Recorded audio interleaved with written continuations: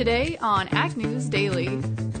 Trying to make sure that the best and most recent science that's out there is reflected, but it's also reflected accurately. Good afternoon, ladies and gentlemen, and happy Friday here on the Ag News Daily podcast. Delaney Howell joined by Mike Pearson. Mike, it might not feel like a Friday to some folks sitting at home having to abide by social distancing, but there are still some positive things to talk about, including today's interview with Dr. Jean Lonie of the U.S. Farmers and Ranchers Alliance. Excellent, and I'm really sad I missed being a part of that interview, Delaney. What are we going to talk about? Well, she is really fired up. She didn't grow up in ag, and it's just really neat to see somebody come into ag at a young age, but, spend their lifetime working in this industry. And she's going to share with us some of the bright spots as far as agriculture is concerned when it looks at our environmental footprint. Fantastic, folks. Stay tuned for that. When we think about our footprint, Delaney, I don't know. I was going to segue, but I can't make this segue. We had an announcement earlier today. Has nothing to do with footprints. Market footprints, I guess, is the segue. Basically, every exchange got together early today. There's been talk from Stephen Mnuchin and a lot of folks in the administration and just a lot of folks out in the general public that the extreme volatility we have seen this week, we've seen it in the equity markets, we've certainly seen it in agriculture, in the cattle markets, and in pretty much everything else. Folks have been calling for the markets to either shut down or reduce their trading days or do something. And a statement issued today by, listen to this group of people, the American Bankers Association, the CBOE, Chicago Board of Options Exchange, NASDAQ, CME, Chicago Mercantile Exchange, and the Institute of International Finance and the International Swaps and Derivatives Association came together, and they all said that it is vital to keep U.S. markets open. And these are the folks that control all of the markets. They said, quote, keeping all U.S. financial markets open is essential to the well-being of the general economy and vital to maintaining and bolstering investor confidence, particularly once the economy recovers from the effects of this pandemic.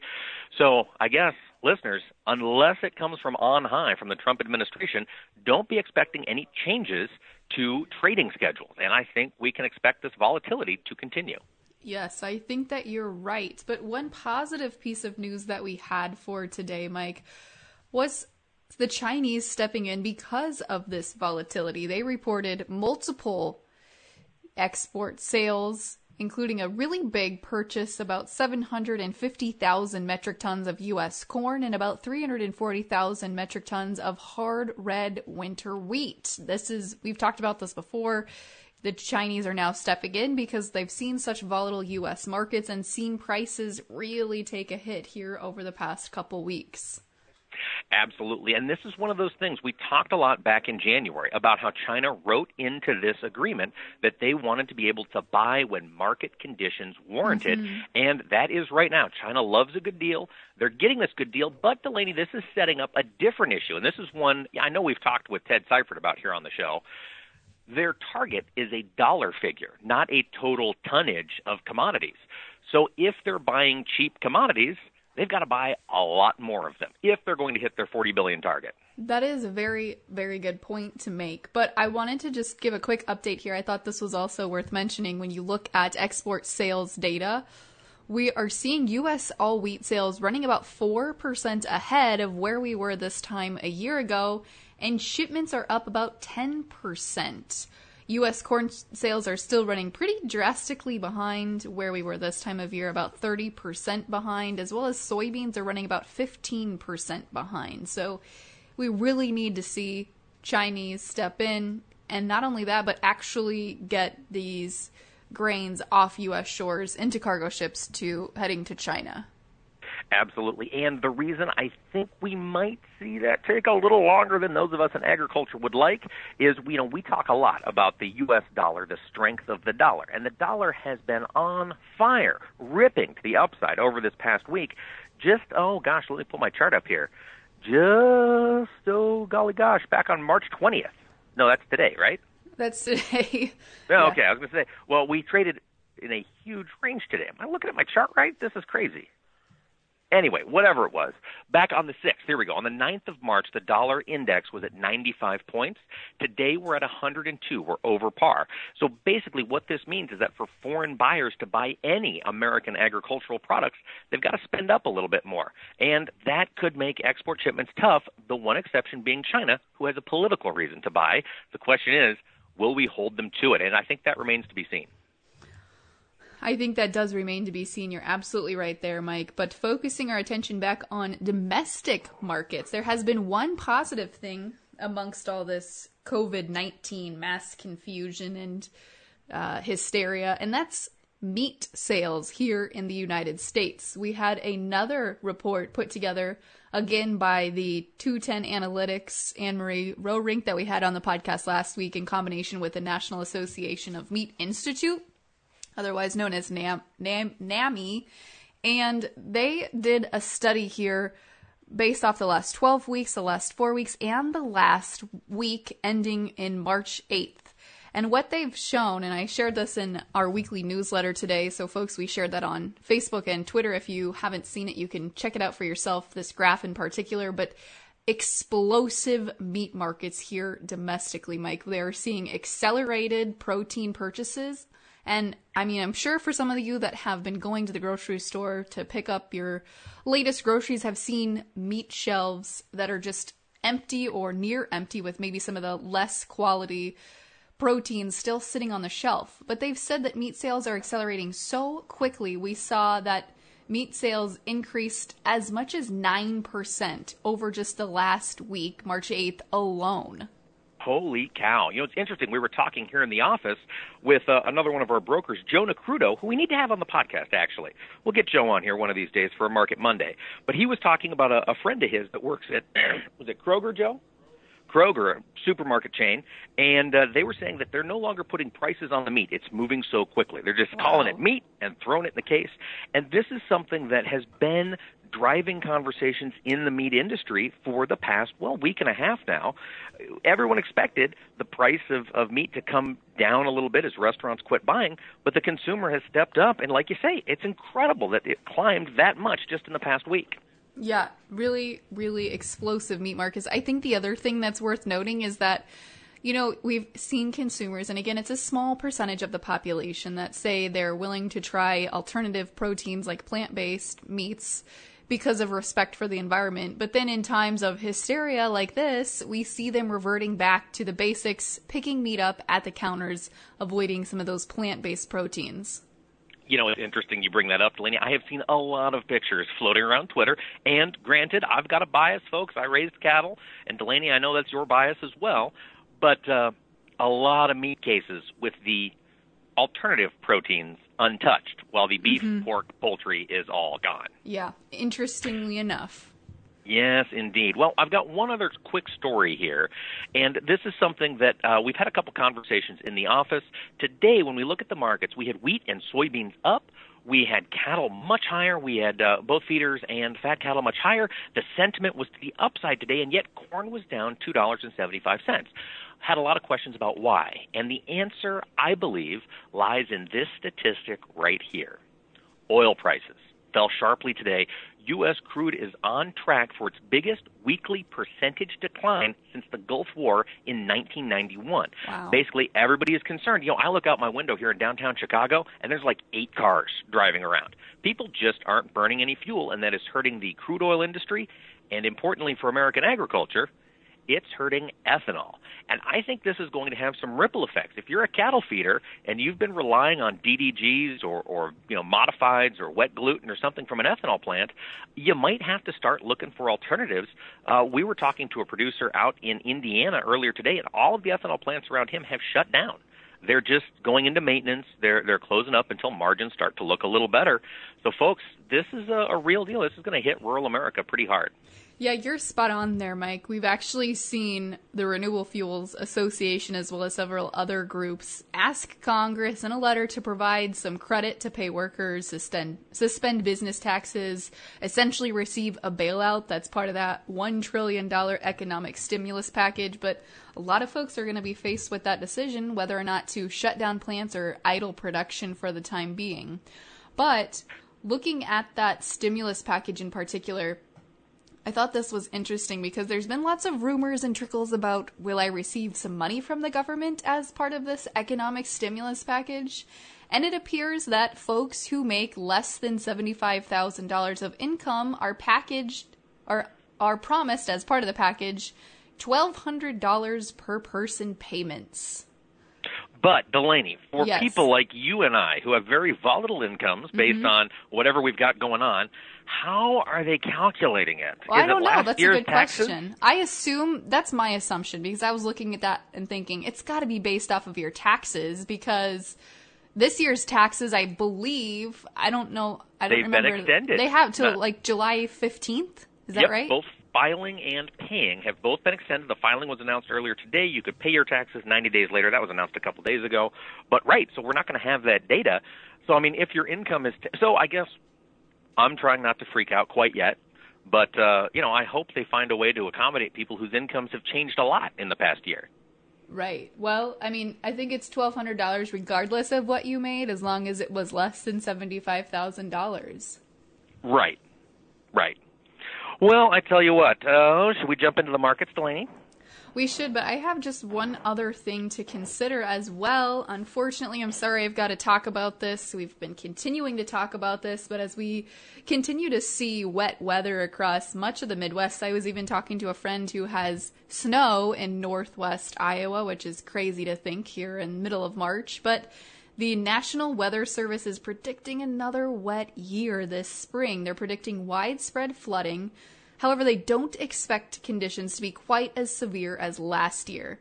They said about 1/3 of the country will experience some level of flooding over this spring, and they're continuing to monitor the weather patterns and weather systems coming about this spring, but really expecting the central and southeast portions of the United States to have most of that flooding and ongoing rainfall as we head into planting season. I know, I'm sorry to do it, but I just want folks aware. Absolutely. I mean, this is the kind of thing that as folks are making their planting decisions, you got to know this kind of stuff. And I'm glad, Delaney, that you were on top of that for today's podcast. Absolutely. We are always on top of the market. Should we jump into those? Let's do it. All right, folks, and we had a volatile day today in the markets, as I mentioned earlier. Let's start with the corn market. May corn, I was wrong earlier. May corn closed down 1 3/4 cents to finish at 3.43 3/4. The December new crop was unchanged on the day at 3.63 1/4. Looking over at soybeans, the May contract up 19 1/4 cents, closing the day at 8.62 1/2. November new crop up 12 1/4 to finish at 8.60 3/4. Chicago wheat also moved to the upside. The May contract up 4 1/4 cents to finish at 5.39 1/4. December up 2 1/2, finishing the day at 5.46 3/4. As I mentioned, cattle were higher on the day. The April live cattle contract was up $3.55. Remember, they were trading expanded limits today. Closed at 98.65. The June contract was up 60 cents, finishing the day at 89.52.50. Looking over at feeder cattle, they took advantage of their expanded limits. The April contract was up $4.70, closing at 118.82.50. May feeders up $5.22.5, closing the day at 118.25. Looking over at lean hogs, we had a mixed trade in the hog complex. The May contract was up 87.5 at 60.87.50. The June down down $1.20 to close the day at 67.95. Jumping over to the world of dairy. In Class 3 milk, mixed trade, the March was down a penny at 16.26, while the April was up 7 cents to close the day at 16.08. Without further ado, let's kick it over to Dr. Jean Lonie.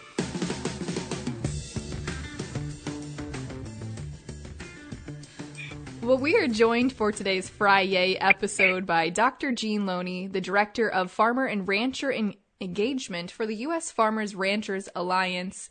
Dr. Lonie, thanks so much for joining today.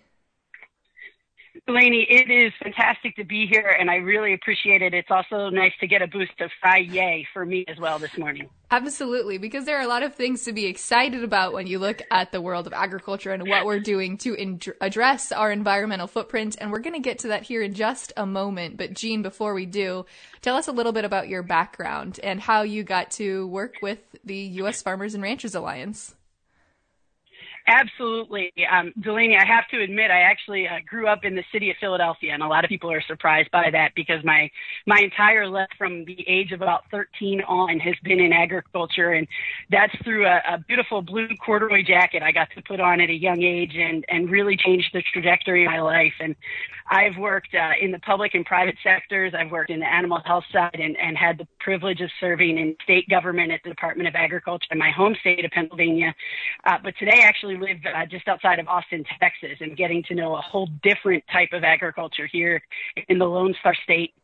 But my background really is in communications and outreach with a focused agricultural extension and education. And for me, one of the things that I am the most passionate about is how incredible this agriculture industry is and the opportunities it gives to so many people.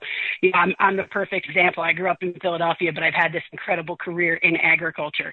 So I really love to talk about the positive stories of agriculture and showcase the amazing men, women, and families that are in this industry. And I'm one of 6 in the United States that's a Nuffield International Farming Scholar. So there's also this really robust network of global ag leaders who are not only innovating on the farms, on the ranches, in the forests, in the fisheries, in the greenhouses, but also stepping into leadership roles for the industry and for their communities. And I think coming to join the USFRA team in January of 2020, I was really excited that part of their mission and vision is to inspire.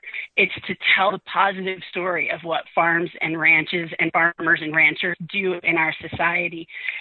And this Power of Resiliency, Agriculture's Ecosystem Services report from 2019 is a really great example of the positive things that our farms and ranches contribute to society as a whole, including on the environmental and natural resources side. Absolutely. I mean, farmers at the end of the day are definitely stewards of the land, and it's exciting that you guys were able to put together a report that highlights just that. So the report there, which is a little bit of a mouthful, is the Power of Resiliency in Agriculture's Ecosystem Services. A mouthful, but Jean, tell us a little bit about that report. What was the idea to put that together? Absolutely, and you're correct on the title. I think the hardest part of it was committing the title to memory. After that, everything was pretty exciting. But I think that the key in that is the power. It's power, and that's what we have in agriculture. This report is an outcome of the Ecosystem Services Science Advisory Council at U.S. Farmers and Ranchers Alliance. So we have a couple of different councils where there are experts from the industry that come together to give us the benefit of their good thinking and experience. And this group sat down and said, look, there is good science out there on agriculture and what we're doing at the farm and ranch level and how we're contributing positively to the ecosystem services. But it's not in one spot.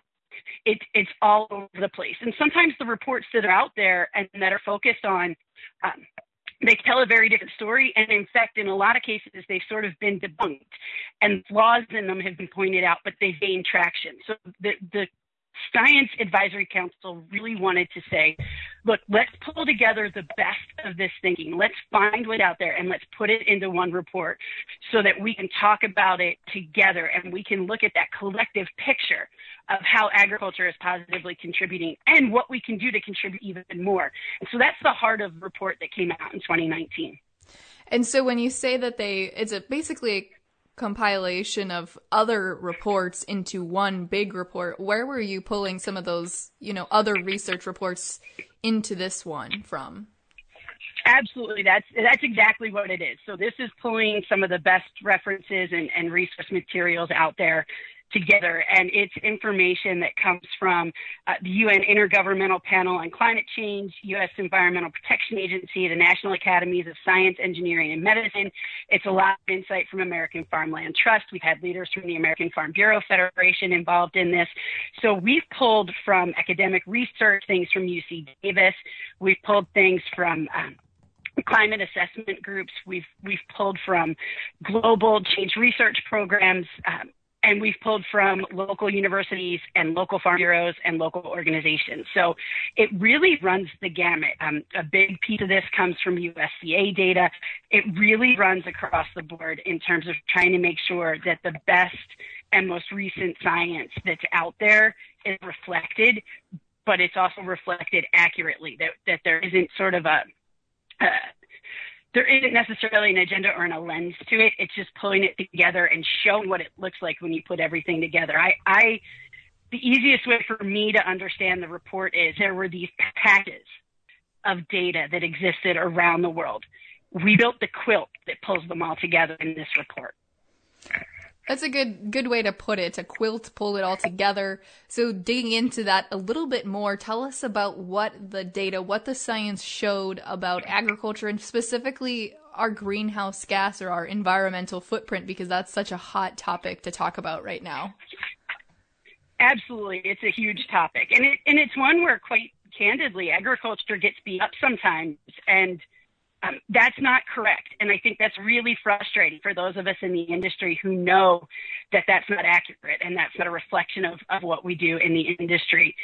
So this report, the intention really was to bring positive, credible science together about the opportunities we have to reap the full potential of ag contributions to the ecosystem solutions. And I think a big piece of that is how we can be a player in reducing greenhouse gas emissions by up to 40%. And when you look at what's happening, it's really quite startling when you look at the numbers. And I say startling in a great way. So agriculture, total U.S. ag greenhouse gas emissions right now is 8.4%. So just under 9%. That's not always the number that's used. So first and foremost, we want to make sure that people are using the right number. So that is the agriculture contribution. We think that based on conservative numbers that are in this report, the science that's out there, in 1 to 5 years, it's practically achievable that we would decrease that 8.4% to 3.8%. So that's a 46% change in terms of what we can decrease. And that's by additional practices or additional acres being touched by cover crops, by no-till or conventional till, by shifting some production practices, and just by being a little bit more aggressive with what we already know and a lot of practices that producers are already doing. And if you take that a step, sorry, go ahead, Lonie. Well, I was just going to say that's a really impressive number to think that we could cut it down by, almost 50% here in the next 5 years by just doing some really simple things like cover crops and no-till and whatnot. But I mean, that's the practical application of it. But how likely is it that we see farmers turning to that if they're not forced to do so? Well, and I think that's the heart of all of this. And I think for us at USFRA, the big thing is we don't want anybody forced to do it. We want them incentivized to do it. And for us, that's incentivized in a number of different ways. And one of the big things that we talk about in this report and that USFRA talks about as an organization is there has to be co-investment in all of this. We really have to make sure that as this investment is happening in things like cover crops and things like precision manure application and precision spraying and precision agriculture, also frontier technologies like crop breeding or phenotyping for high carbon input root systems, things that are ahead of, looking down the road, that's what could happen. This can't be done financially on the back of our producers. It just can't. And moreover, spending the last few months talking to producers about sustainability, they also share, look, I want to adopt new practices, but if it's not going to pay off for 3 years, I can't afford to do that. So on our end, we're saying, look, this is practically achievable, but we have to find ways to support the farmers so that it's not on their backs financially. And it's not, if they're already having to do the work to implement it, we have to find ways to help support them. So we've got to find investment to come in. We've got to get people along the food chain to support it. We've got to have all hands on deck to realize agriculture can actually be the solution to this, or a huge part of it, and it can become a carbon sink. 45.5% of land in the continental U.S. is in farming and ranching. So rather than have a negative lens of, well, we've got to stop practices, turn that upside down and say, no, this is the sector that can make the biggest, most immediate impact. Let's invest in it and let's support them. And I mean, that all, not to play devil's advocate too much, but that does sound like a steep order to fill to find people that will work together with the farming community to invest in that type of greenhouse gas reduction or environmental footprint reduction, essentially. So how are you guys going out there and making those connections for agriculture? Yeah, it's a huge lift, quite honestly. It's not a small task. But what we're really trying to do is look at how we can spur transformative investment. By that, we mean there are a lot of organizations out there that are looking to invest, and specifically are looking to invest in areas related to greenhouse gases, related to climate, related to the United Nations Sustainable Development Goals, which we don't talk about a lot in U.S. agriculture, but they are out there and they are shaping how we produce food around the world. So there are these venture capital firms, investment organizations, they're already doing that. We also have groups that are looking at how to invest in agriculture, but typically they wind up doing it at the far end. So you think about the boxed meal boom, all of the companies that came up that have these ideas of how you can get meals delivered to your doorstep. So what we're trying to do is build relationships with organizations that have that funding to say, look, if you really want to address climate, if you really want to address greenhouse gases, if you really want to be at the source of where we can make the most positive impact, then you actually need to invest in conservation efforts. You actually need to invest in our farmers and ranchers and our farms and ranches. Pull it back a step along the value chain. Another thing that USFRA does, which I think is really, it was something I really admired and I thought was pretty brilliant, is they partner along the entire food system. So it's not just sitting and talking to producers, to farmers and ranchers. It's also talking to wholesalers. It's talking to, input organizations. It's talking to folks that are serving our food products to customers. So it's saying, look, how do we shorten the system in terms of intellectual knowledge, in terms of investment, in terms of partnership and co-creation, so that everybody's involved and we get where we can best invest and make socially responsible, sustainably responsible decisions. You look at the food dollar in the United States and only 7% goes back to the producer. Now, there are a lot of people involved in taking food from the farmer ranch to the consumer. But we know we need more than that to help support the producers do more and do more sustainably. And I think that's a big key, particularly when you look at sustainably as being environmentally sustainable, being socially sustainable. So with your people, with your communities, farms are a huge part of stable communities, but then also being profitable and prosperous. Because if producers are doing all of this and they can't make a living at it, that's not really sustainable. Absolutely. I agree with you there. Dr. Lonie, before I let you go, we've been talking a lot about this report, but if our listeners would like to read through it themselves, is there a way that they can do that? Absolutely. It is on the USFRA website, so we encourage everybody to go take a look. There's also a great video on the website, 30 Harvests. If you haven't had a chance to see it yet, check it out. It's a really great story about a farmer and just trying to make it work and figuring out what to do in the challenge of some of these climate issues and greenhouse gas issues. So please do take a look at it. We are always looking for folks that are willing to step up and be an advocate and a champion for agriculture. We also have a fantastic ambassador team that folks can look at joining. So there really are a lot of different ways that people can take a look and figure out how to get connected with us. The Power of Resiliency in Agriculture's Ecosystem Services is on the website. Sometimes it's a little easier to Google a few of those keyword phrases, but you also can find us at usfarmersandranchers.org. Fantastic. Well, Dr. Jean Lonie of the U.S. Farmers and Ranchers Alliance, thank you so much for joining today.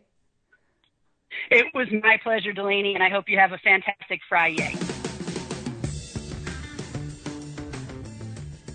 Well, again, a big thank you there to Dr. Lonie. It's good to talk about something other than COVID-19 for today's interview, and we're going to continue discussing lots of things impacting agriculture, unfortunately, including COVID-19, as well as other stories. We're trying to keep things a little more light here on the podcast, Mike. I agree. We're all looking for some good news, but at the same time, we got to be aware of what's happening. And I didn't mention earlier, I'm sure listeners are aware of it, but California has issued the largest stay-home order, I believe, in U.S. history for its 40 million residents. And, that's COVID-19 for us here in 2020, Delaney. Yeah. Where can listeners go to stay caught up on everything we're doing at Ag News Daily? Well, Mike, we are very actively tweeting, Facebooking, and Instagramming away during our social distancing here. You can find us at Ag News Daily on all 3 platforms, as well as connect with our sister network, our mother network, if you will, at Global Ag Network. Check out all the great podcasts and content we've got on there as well if you head to globalagnetwork.com. Mike, with that, should we let the people go? Let's let them go.